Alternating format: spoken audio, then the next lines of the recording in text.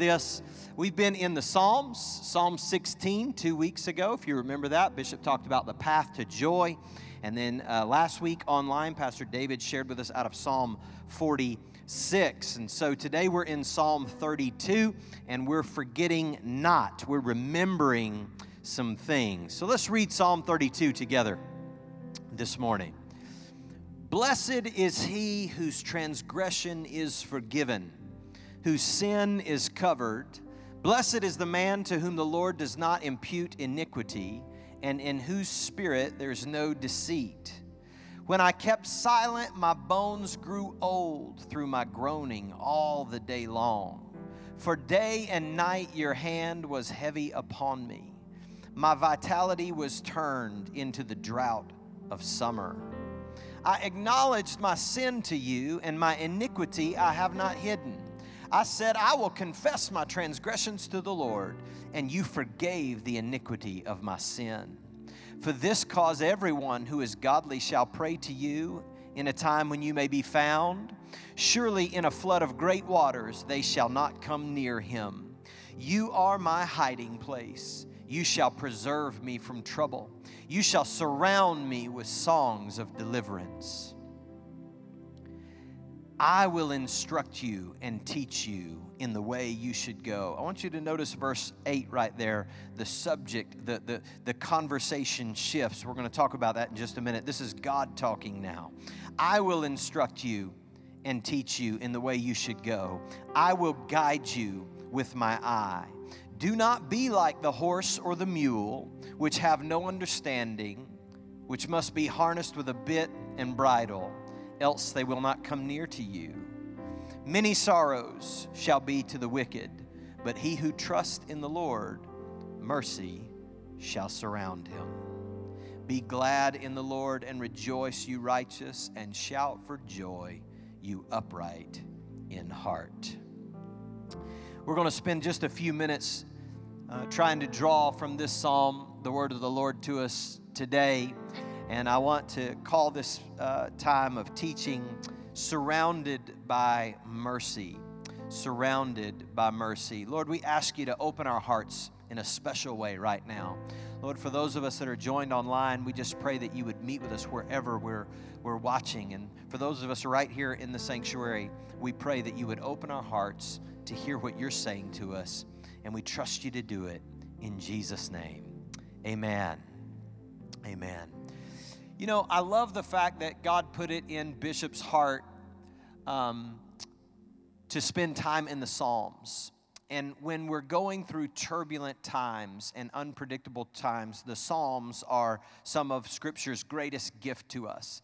Because in the Psalms, we get introduced to every range of emotion. So everything that you experience as a human can be found as a psalm. Have you ever read one of those psalms, and after you read it, you thought, man, that guy's almost depressed. Like, I need to pray for the guy who wrote that psalm, right? Because psalms are full of things that are up and down and all around. And the psalms are a gift to us because they teach us how to deal with what we call the interior world of our life. So watch this. Culture is constantly telling us to speed up and ignore our internal life. But Scripture is always encouraging us to pay attention to our interior life.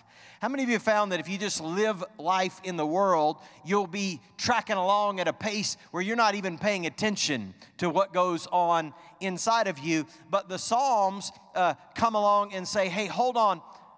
Let's ask some questions about what's going on inside. So in the Psalms, we find questions like, why are you so downcast, O my soul? Put your hope in God. So in the Psalms, we find the psalmist asking himself questions about what's going on the inside of him. And it's not just the Psalms. How many of you know that the older and the wiser you get, you'll find out that it's really smart to pay attention to your interior or your inner life. So there's great wisdom. I'm going to share, I'm going to take several different shots. I think they have some quotes. If you guys can put these quotes up one at a time. There was a guy named Socrates, and he said, the unexamined life is not worth living. The unexamined life is not worth living.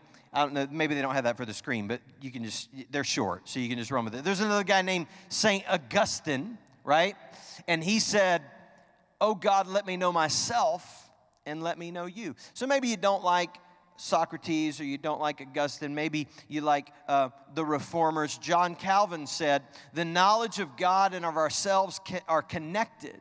Without knowledge of self, there's no knowledge of God. Without knowledge of God, there's no knowledge of self." All right, so maybe you're not a fan of Socrates or Augustine or John Calvin. Let me give you a more contemporary wise thinker, and he said this: "You better check yourself before you wreck yourself." That's not Socrates, that's Ice Cube. And I think Ice Cube is tapping into some eternal wisdom. Look at your neighbor and say, "You better check yourself or you're going to wreck yourself." Ice Cube is letting us know if you don't pay attention to what's going on under the hood of your life, you got to pay attention to that check oil light, or you're going to end up on the side of the road, broke down, overheated, and needing to call AAA. Are you with me? So the Psalms teach us what it looks like, watch this, not to ignore our interior world, but watch this, but to invite God into our interior world. So through prayer and through the Psalms, that's why in this season I hope that you're taking the Psalms. Because here's the thing, in church, we try to lead people in following Jesus. But here's one thing I've learned. We can't really lead you in following Jesus by changing what you do once a week. So we have this thing in American Christianity where we think, man, if people are serious about Jesus, then once a week, they make time to get online or come to church, and they do that once a week. But I got news for you. I love you. I want you to come to church once a week. Please come to church every week. But doing something once a week will not change your life. What will change your life is changing what you do every day. And if you start getting into the Psalms every day, and you start praying the Psalms every day, and you start reading the Psalms every day, and you start saying, "God, I'm inviting you into my interior world every day." Don't come hear a great message every 7 days, but find time in your life to get in the Word of God and get in the presence of God, even if it's 10 minutes or 15 minutes, and say, "God, I'm inviting you into this area of my life because I need you to work some grace into my life. I need you to work some transformation. I need some adjustment. I'm going to check myself so that I don't wreck myself." So I want to use this illustration. If you guys can come help me just flip this whiteboard around, because I will, it's the biggest whiteboard in America, and so I can't flip it around by myself. So Psalm 32 talks to us about diving down into. So real quick, some context on Psalm 32. It goes along with Psalm 51. You remember Psalm 51 is when David confesses his sin to God. I'm telling you guys, it's literally the biggest whiteboard in the world, I promise. So David comes and he confesses and he says, "Create in me a clean heart, O God." He rejoices in the fact that God's forgiven him of this great sin where, David committed adultery with Bathsheba, and he has Bathsheba's husband killed on the front lines of battle, and he goes through this terrible thing. In Psalm 32, we see what's going on in David's life before he gets to Psalm 51. And he says, I decided to close my interior world off to God. I decided to try to solve this problem by myself. How many of you know there's some problems in your life that you can't solve by yourself? There's some problems in your life. In fact, there's not a single problem in your life that you can actually solve by yourself. If you think you can solve it by yourself, you probably really haven't solved it. Jesus said in John 15, "Without me, you can do nothing." So in Jesus' opinion, you can't do anything without his help. So it's a great habit as Christians to begin to develop the habit of saying, "Jesus, every day I need you.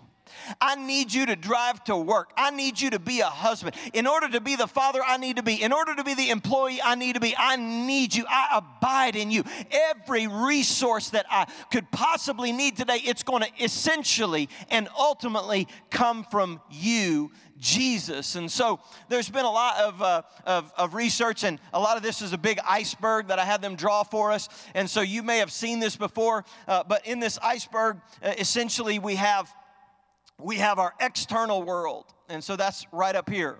And that's what you let everyone see. So your actions, your behavior, your attitudes that you allow people to see. And then you have attitudes that you don't allow people to see. How many of you know I'm telling the truth? Attitudes is on the line. How many of you know you got some attitudes you let people see, and you got some attitudes you don't let people see? And so your words, though, that you speak, your behavior and your actions are all things a part of your external world. And if we're not careful, like I said, and we allow society to get us to live at a certain pace, we'll just live up here. And we just live up here, and we just wake up, and the words that come to our mind are the words that we use and the actions. And then how many of you know sometimes our actions start turning into reactions? And then I begin living a reactive life, so that I'm actually just reacting to what came up on Facebook this morning when I woke up. I'm not living my life, Facebook's living my life. I'm not living my life. Whoever just texted me last is living my life. I'm preaching good right now.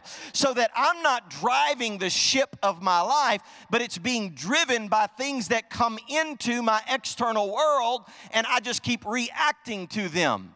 And so as we begin to understand, there's more to my life, much more down here than there ever is up here. So down here I've got thoughts and feelings and emotions. And then deeper still, I have desires and longings that I don't even know are there. And how many of you found out that you've lived long enough to realize that before long, if you don't pay attention to it, all this stuff just kind of floats to the top?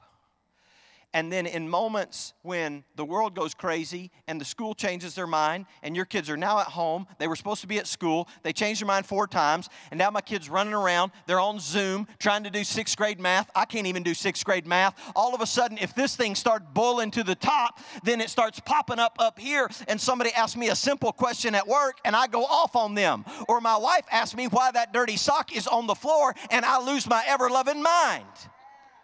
I'm just relaying things that have never happened to me in my life that other people I've heard about have had issues with. So how many of you know that the quality, watch this, the quality of my external world will always be proportionate to the health of my internal world? And David is in Psalm 32, and he's like, I closed myself off, and I felt like my bones were turning to powder. Have you ever been to the doctor? I've been to the doctor. And when I started getting closer to 40, the doctor started asking me questions he never asked me before. It used to be like, you're 25, take your blood pressure, your whatever, check, bam, you're done, your temperature's good, you're healthy, go. Doctor started asking me questions when I started going. He started asking me things like, are you very stressed? I was like, dude, you're a medical doctor, not a psychologist. Why do you need to know whether I'm stressed or not? I'm here to find out how my physical health is. But the doctor understands something. The doctor understands that if this is experiencing stress, then my body will begin to exemplify the stress that's going on in my world. So he can't really take care of this without helping me think about this. Doctors are smart enough to know that they need to ask some questions, because what's going on in the unseen realm of my life is actually showing up in my body, and it's showing up in the seen parts of my life, so that I have to begin to learn how to become a healthy human from the inside out. Now, what the doctor may or may not know is that if I can ever learn how to stop ignoring this And if I can ever learn how to open this, then I give God an opportunity to introduce things into my inner world. This is what the Bible talks about being transformed by the renewing of your mind and not being conformed to the pattern of the world. So you're either being shaped by culture or you're being shaped by Christ. Christ lives down in here in the unseen realm of your life, but He doesn't do things without your permission. Y'all don't miss that. Jesus is Lord of the universe. We heard it today. He's Lord of all. In fact, the Bible says that Jesus in Psalm 2, when the kings of the earth gather together, when the G8 summit takes place and they try to figure out how they're going to run the world, the Bible says the King of heavens laughs at them. He just gets a chuckle out of all of the global and international policy meetings that take place. But guess what? That King of glory lives in your heart, but He won't do a thing until you say, have your way in me. Until you say, let your kingdom come. Let your will be done. And as soon as you do, He says, I've been waiting on you to do that. I'd love to heal that. I'd love to judge. I'd love to correct that. I'd love to redeem that and restore it. So the psalmist begins to teach us how to open up our lives. And we can learn by David's roller coaster ride that he went through. So, 3 John verse 2 says, Beloved, I want you to prosper and be in health, even as, everybody say, even as your soul prospers. One of the greatest things we can do as a church, one of the greatest things we can do as Christians is to remind you, to encourage you, to say, how is your soul doing? Not how is your salary doing? Not how is your happiness. Not how is your job promotion. Not how is your 401k doing. How is your soul doing? Amen? So here in this series, as we remember and we forget not. So in verse number 8, an interesting thing happens. David opens up his soul to the Lord. And for the first 7 verses, all we get is David. And it's David, and this is, I feel like a heavy hand is on me. I feel crushed. I feel under the burden. And then David says, but I opened up my soul to God, and I confessed my sin and my transgression to Him. And the next thing you know, God starts talking. And God starts saying, hey, let me tell you what I'm going to do. I'm going to guide you, and I'm going to instruct you, and I'm going to surround you. So the conversation begins to shift when David opens up his heart. How many of you know that God wants to get involved in your internal dialogue? Now, I did a little research. Watch this. Your internal dialogue is pretty interesting. It occurs 10 times faster than your normal speech. What do you mean, my internal dialogue, Pastor Jay? What I mean is that conversation that you're having in your head right now. That one that never stops. The one that thinks, how long is he going to preach for? And what are we going to have for lunch right now? And is my wife still mad at me? And what are our kids doing right now? And who just texted me? That conversation, that one right there. The one that it goes on and on and on in your head. Watch this, 4,000 words per minute. 4,000 words per minute. Now, I know some people that can almost talk 4,000 words a minute, but they can't, okay? That's 10 times faster than normal speech. Why? Because you don't need your tongue or your vocal cords or your lips, and you know what you're saying before you say it, so you don't even finish sentences in your head. And you just ramp that thing up. 4,000 words a minute, 10 times faster than normal conversation. But watch this. When you let Scripture and the Holy Spirit slow you down, and then you say, God, here I am in your presence. Then God says, can I get involved in that conversation? Can I remind you of some things? Because all that conversation is about how stressed out you are at work right now, how you're not meeting your numbers, whether your boss is going to let you go at the end of the year, whether you're going to get a bonus or not. But can God get in that conversation and say, I want to be your provider. I want to be your father. You have no need to worry. Jesus said, worry not about what you'll wear or the clothes that you'll get, but your Father in heaven is watching. God says, I would like to be a part of the internal dialogue dialogue of your life. Can I tell you what I think about that?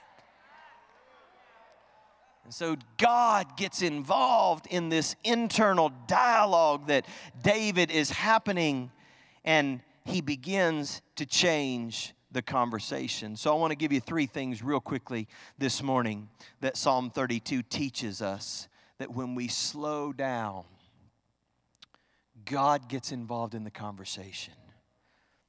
And I think these things will be really, really pertinent to the moment that we're in right now. The first thing that we notice is that David is consumed with the idea of protection.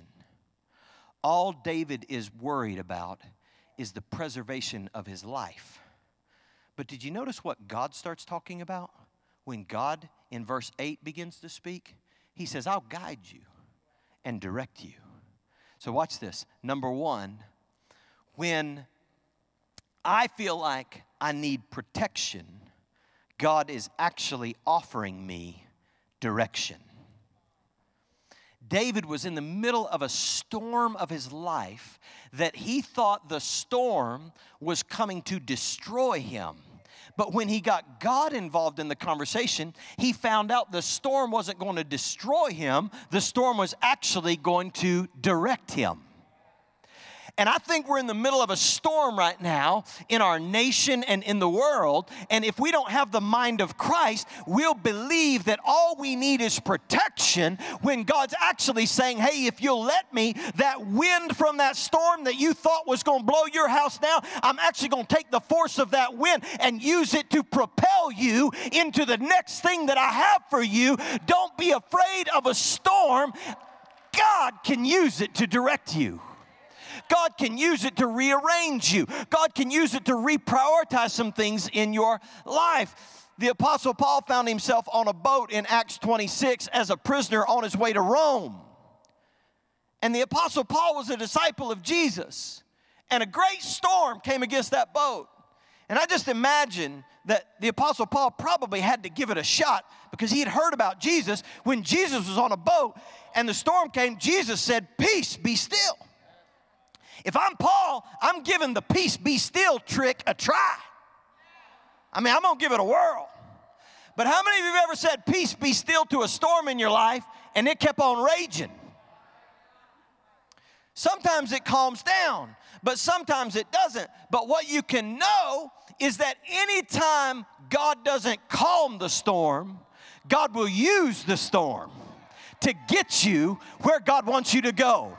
The storm might look scary, but it's also a vehicle in God's hand. Paul was on his way to Rome, had no plans to stop at Malta, but God said, Paul, I need you to take a stop at Malta, and the only way I know how to get you there is to send a storm your way so that you'll make a stop you hadn't planned on your itinerary. Just rest in me. And he told Paul, he said, that storm is going to take the ship, but it won't take your life. How many of you know there might be some things that fall apart in your life, but you won't fall apart as long as you're connected to Jesus? This ship might not make it. This job might not make it. This season may not make it. This relationship may not make it. But at the end of this storm, I'm still going to be standing because my life belongs to Jesus. I might be sick, I might be crippled, I might be depressed, I might be at the bottom, but if Jesus doesn't say it's time for me to go home and be with Jesus, no storm, no sickness, no height, no depth, no principality, no power, no angel, no demon, nothing shall by any means be able to separate me from the love of God that is in Christ Jesus. And so he says, don't be afraid of the storm. Don't be afraid of what seems like it's coming to destroy you. God can use it to direct you.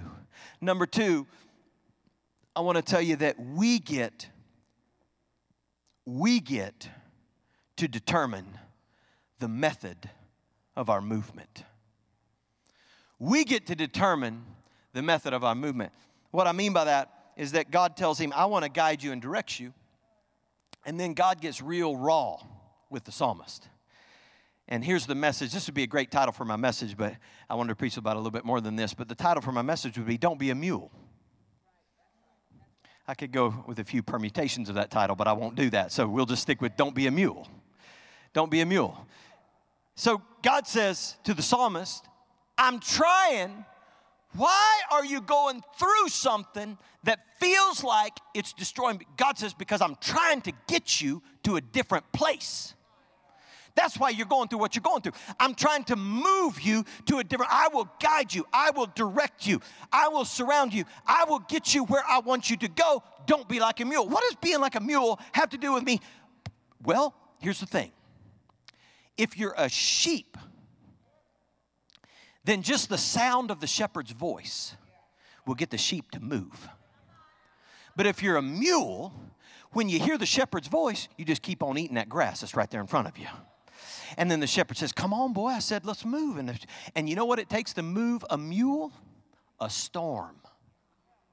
It takes a storm to move a mule. It takes a storm to get a mule's attention. And God says, I'm trying to move you, but you get to decide what is the external circumstance and the external factors that are going to be the force that moves you. There may be a storm coming, but if you'll pay attention to the still small voice and respond to it, even when things are going well, you might save yourself from some pain. But God is committed to getting you where He wants you to get. So He'll start with a still small voice. And if that doesn't work, He'll send a friend. And if that don't work, He'll send a pastor. And if that don't work, He'll send a problem. And if that don't work, He'll send another problem. And if that don't work, He'll upside down your whole world, because God says you can't stay here any longer. I've got something new for you. So I feel like we're all in this boat in 2020, and can't tell you what everything's happening. I can't explain everything, but the only conclusion I can come to is that there's some new places God wants to get us into. And anytime things get shaken up in my life, I know that God is allowing things to be shaken up because He wants to get me to the place that He wants me to be. If it takes a storm to get you to draw near to God, you're being like a mule. If a still small voice can move you toward God, then you're being like a sheep. The Sunday school lesson today, ladies and gentlemen, is be like a sheep. Don't be like a mule. Now just look at that person that you're married to sitting beside you right now, and just say these words to him under the anointing of the Holy Spirit, in the presence of God, in the house of God. Just look at him and say, don't be a mule, honey. Just don't be a mule. That did not help many marriages today. Number three, the last thing I want to tell you this morning. Are you learning anything? Number three, this psalm tells us that when we open up our inner life to God, He surpasses our need. I want you to catch this. I'm going to slow down right here. He surpasses our need, and He surrounds us with mercy. He surpasses our need. David thought, I don't know what I need. I need somebody to get this thing off of me. Pastor Jordan, can you just come help me? David said, I need somebody to get this thing off of me. And God says, yeah, I can get that off of you, but I also want to give you something more than that. How many of you found out that if you just deal with God based on your needs, you're going to miss out on a lot of God's purpose for your life? See, Jesus said, seek first the kingdom of God and His righteousness, and then everything else that you need will be taken care of. So needs are not the primary avenue of my relationship with God. God says, what needs? Are you kidding? Like a refrigerator? Are you kidding? God says, I own a cattle on 1,000 hills. I don't have no problem getting you what you need. It's your needs aren't the issue. That's what's weighing you down. What I want is your heart. And if you give me your heart, then I'll take care of all your needs with great joy. But you're over there stressed out about your needs, and I'm trying to talk to you about your heart. And so even in terms of how we understand salvation, the most Christians' understanding of salvation has only to do with our needs. And so we say things like this: I need forgiveness. Because we know we've done some stuff wrong. So we think that salvation is forgiveness. Can I tell you that salvation is much more than forgiveness? And if the only way you understand salvation is forgiveness, you're missing out on so much of what Jesus gave his life to bring you into.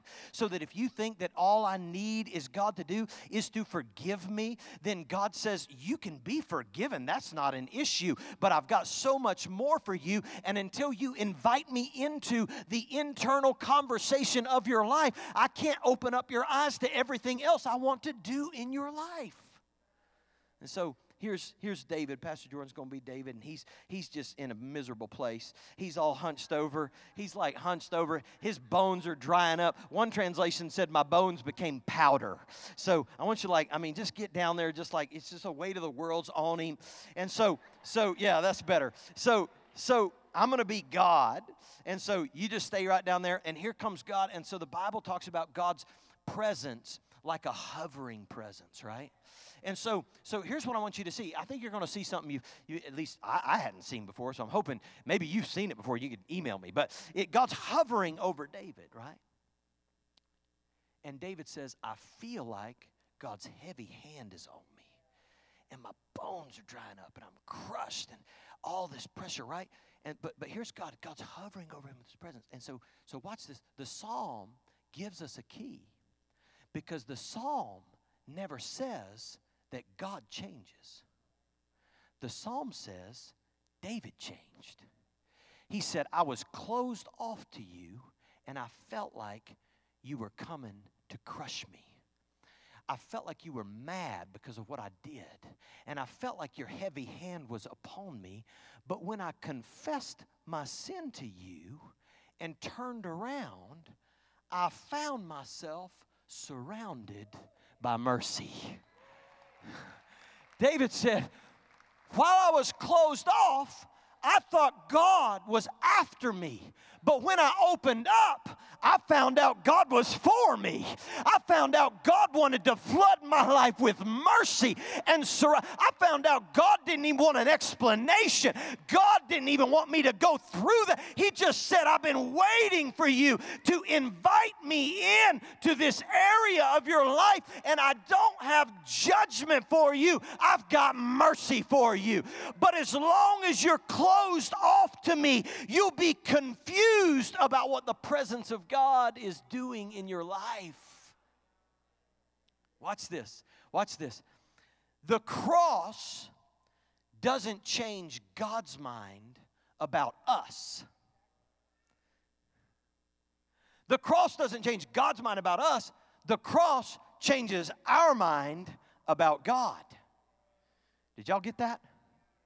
So, what Jesus and his revelation of who God is, it doesn't mean that he gets God in a good mood. It means that he gets me in a place of understanding what God is really like.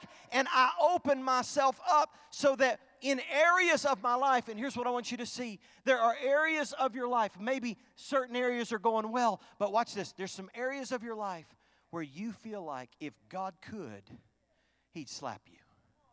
Where if God could, he'd harm you. Can I give you some good news this morning? There's no area of your life where God's looking to harm you. The only thing God's looking to do is heal you today. Can you say amen to that? Can you give God thanks for that? All God wants to do is heal you. There was an early church father who talked about Jesus in this way. And he talked about the reign and the rule of Jesus. And then he talked about the judgment of Jesus. And I want to see if I can just drop this seed in your mind. But he said it's a therapeutic judgment. That means that whatever Jesus comes to correct in my life, he's always coming as a physician. He's always coming to heal and restore. So there's never a moment in my life where I need to be afraid to open up and say, God, would you come in to this place?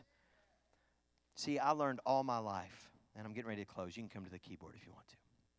I learned all my life.